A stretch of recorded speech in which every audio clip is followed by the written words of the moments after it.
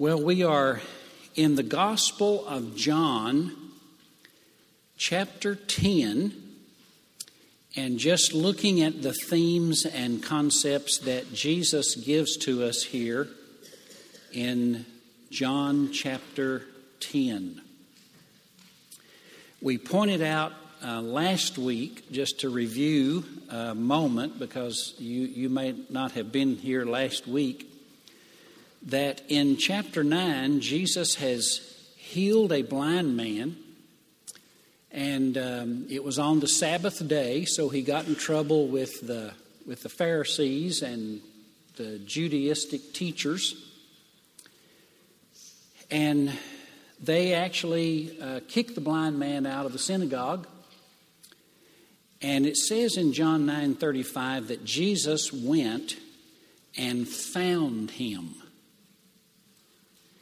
And this, as he talks to this blind man after he finds him, I don't know how he finds him. Maybe he went to his house and the parents said he's not here. He may be down at the marketplace. One place you won't find him is at the synagogue. But wherever he found him, Jesus sought him out and found out where he was and went to him and said, "Do you now believe in the Son of Man," or the Son of God? And the man said, "Who is he?" See, Jesus has found him. Jesus has healed him. And he doesn't even know who Jesus is at this point. So he says to it, Jesus said to him, "I who speak to you am he." And he said, "Lord, I believe," and he worshiped him. So Jesus causes faith to surface. He causes faith to emerge. And then he goes into, as part of his instruction, he goes into chapter 10 where he talks about how the whole point of his coming is to get his sheep. That blind man in chapter 9 being one of them. And to bring them out of a fold. And last week we pointed out, we believe that fold that he refers to is the Old Covenant and Judaism of the Old Testament. Let's read John 10, once again, beginning in verse 1. "Truly I say to you, he who does not enter the sheepfold by the door, but climbs in another way, that man's a thief and a robber. But he who enters by the door is the shepherd of the sheep. And to him," John 10, verse 3, "the gatekeeper," or the porter, "opens. And the sheep hear his voice, and he calls his own sheep." Notice I put a circle around the word "own," because they're already his before he comes to them. He calls his own sheep by name and leads them out. He already knows them before he comes to them. He knows them before they know him. Now this fold, and once again pull up that picture if you would, of the, do we have that? They would often have an enclosure, and a shepherd might leave his sheep in that enclosure while he goes to the village and buys supplies or whatever he might need, and leave a porter or a gatekeeper in charge, a steward. And sometimes you'd have several little flocks in this enclosure, this fold, sheepfold, and the shepherd would come to the door and he would call his sheep and they would follow him. And each shepherd then would come and get his own sheep. And what Jesus is doing here is saying, if you want to understand what I did in chapter 9 with the blind man, understand that I've come to get my own sheep. I'm bringing them out of the enclosures and the stone walls of religious rituals that they have been in under the Old Covenant. And I'm bringing them out. They are mine. And so I am authorized to do this. Those who try to get in another direction are thieves and robbers. By the way, why are they His?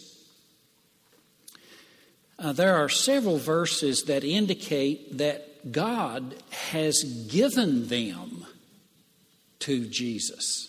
God the Father gave them to the Son. Here's a couple of verses. John 6:36, as He teaches, some people do not believe in Him. They reject Him. So here's what He says to them. You have seen me, John 6:36, and do not believe. All that the Father gives me will come to me. Notice that. If the Father's given them to me, they will come. And I will not cast them out. For I've come down from heaven not to do my will, but the will of Him who sent me. Or John 17:6, Jesus is praying to the Father. He says, I've manifested your name to the people whom you gave me out of the world. Yours they were. Everybody belongs to God by right of creation. Yours they were, but you gave them to me. And John 17:9 even says, I am praying for them, that is, these sheep, not for the world, but the ones that you gave me. So, in the mind of Jesus, He is on a mission to get those sheep that God has given to Him. We call those the chosen people, the elect. Especially in the Old Testament, we talk about God's chosen people. How do you know who they are? Well, in verse 3, He says, they hear His voice and they follow Him, and He gives them eternal life. So that's the way you know who they are. Now, it is a great blessing to be one of the sheep. I am speaking this morning to sheep. I want to talk to those of you who are the chosen people of God. And you are a people who maybe you've heard His voice and you have followed Him. Maybe you haven't yet. But God has given you to Jesus, and at some point you will. And I want to speak to you who are sheep. And I want to point out to you this sermon, this is like food for the children. These are the benefits of being God's sheep. What I did is I read through chapter 10, and I just looked for things that I thought, this is a great privilege to be a sheep, and I marked it. So here's 5 of them. Here's the first one. The blessing of being God's sheep. Number 1, it means the shepherd will himself come for you. Look at verse 3. To him the gatekeeper opens. The sheep hear his voice, and he calls his own sheep by name and leads them out. He will not leave you in mere religion or the world. He will come for you. He will speak to you. We had a pastor friend who was he was a little quirky. A lot of pastors are, but he had a pet sheep. You know, a lot of people have a dog or a cat. He had a sheep, and it stayed in his house, and it would lay in his lap when he watched TV. And he told me, he said, "Oh, that sheep will know you. They know your face. They recognize your voice. They know everything about their shepherd, and they become very casual with their shepherd and the shepherd with them. They're like pets." And this is what he's doing here. He's saying, I am coming, and you will know when I'm here. You will recognize me, and you will follow me. But the one thing is, the shepherd comes for his sheep. He does not leave them on their own. In fact, he comes very determined, because 4 times in John chapter 10, it says he's going to give his life for them. He's so determined, it'll cost him his life. He'll pay that price in order to get the ones who belong to him. Another thing, blessing about being a sheep is you are saved from the fold. Look at verse 3 again. The gatekeeper opens, the sheep hear his voice, and he calls his own sheep by name and leads them out.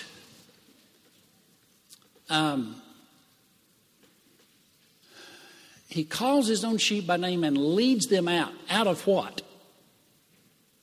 That fold of Judaism that the man in chapter 9 was encased in. See, the point was, you're not supposed to heal a man on the Sabbath. So Jesus is in trouble. This man's in trouble with the Jewish leaders and the Pharisees. Jesus has come to lead them out of that.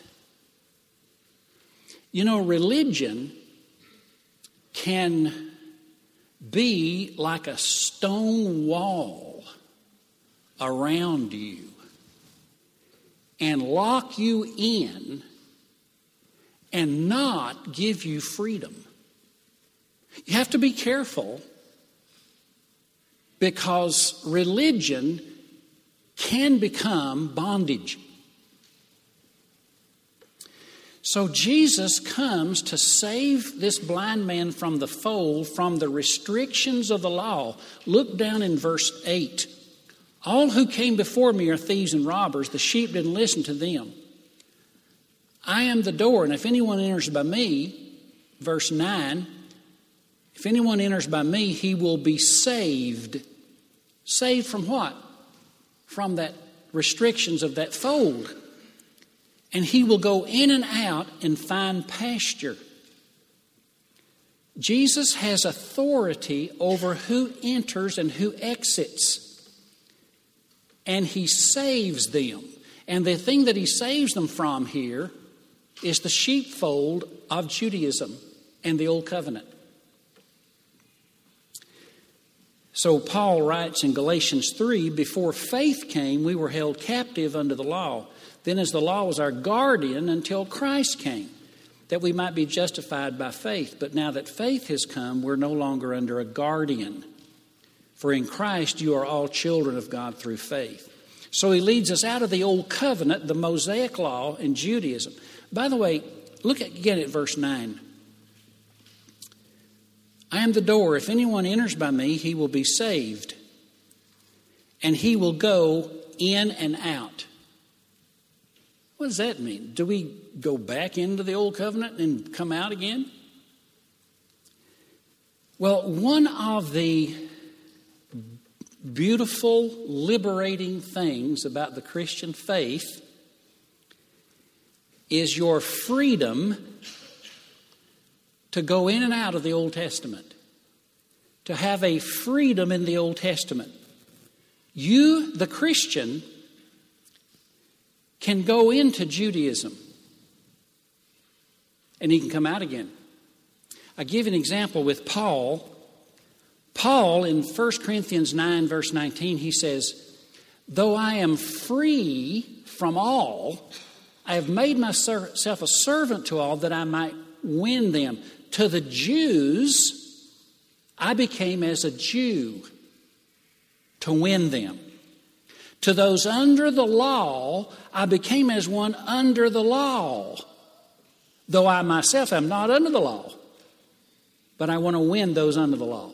See, Paul, he could go into the law. He could go in. That is, he could attend the synagogue, keep the Sabbath, avoid ham sandwiches. He could go in, but then he could come out. He could worship on Monday nights, Sunday mornings. He could worship any day of the week instead of the Sabbath. He could go to a Christian church and he could order him up a big slice of bacon like you wouldn't believe. He could go in and then he could come out. He was free because Jesus has authority over the entrance and the exit. This is what I mean. There is such a wonderful freedom. Look at verse 16. I want to press this now just a little. Verse 16. Pull up John 10:16. Look at this verse. No, pull it up on mine. John 10:16. Thank you. Very good. See, mine has the Greek words. Yours does not. All right. Look at John 10:16. I have other sheep, not of this fold. In other words, I have other sheep that's not in Judaism. Who would that be? Gentiles. That's you guys, most of y'all. He says, I have other sheep that God's given to me. They're just as chosen as the Jews are. Wow. He said, I have other sheep, not of this fold, the Jewish fold. And he uses the Greek word ale, which describes that fold, that picture I showed you. He said, I must bring them also. See, I must. The equal power he gave to the old covenant chosen people, he now brings to the sheep of the New Testament, the Gentile believers. He must bring them also, and he will. And they will listen to my voice, and there will be one flock, the Greek word poemne, and one shepherd. Now notice, almost all the versions have one flock. Does anybody's have one fold? In John 10:16. There will be one fold and one shepherd. I don't see any hands. You have one. That's a King James version. All the other versions, Bobby, you got to change versions. No, I love the King James and I use it quite a bit. But here, the King James misses this point. There will be one poemne, one flock. Now listen carefully. He doesn't bring you out of one fold to put you in another fold. He doesn't bring you out of one religious enclosure with its limits and put you in another religious enclosure with other limits. No, he brings you out and you're in the flock. You're free. Now that's beautiful. Christianity will not limit you. It will set you free. Religion will limit you. He doesn't bring you out of Judaism to then plug you into Mormonism. He doesn't bring you out of the fold of Judaism to plug you into Jehovah's Witnesses. He doesn't bring you out of Judaism to plug you into Southern Baptist. Oh, wait. No, that's not in my notes. Let me see. Okay, hold on. See, they can go in and out. And he uses the word poemne. There's going to be, in the new covenant age, which we're now in, there's going to be one flock. There is no fold. And there's going to be one shepherd. Denominational lines mean nothing to God. And religious distinctions that man will praise means nothing to God. They will limit you if you're not careful. You can go in, but you can come back out. You're free. All the glorious liberty of the sons of God. Follow Jesus. That's your religion.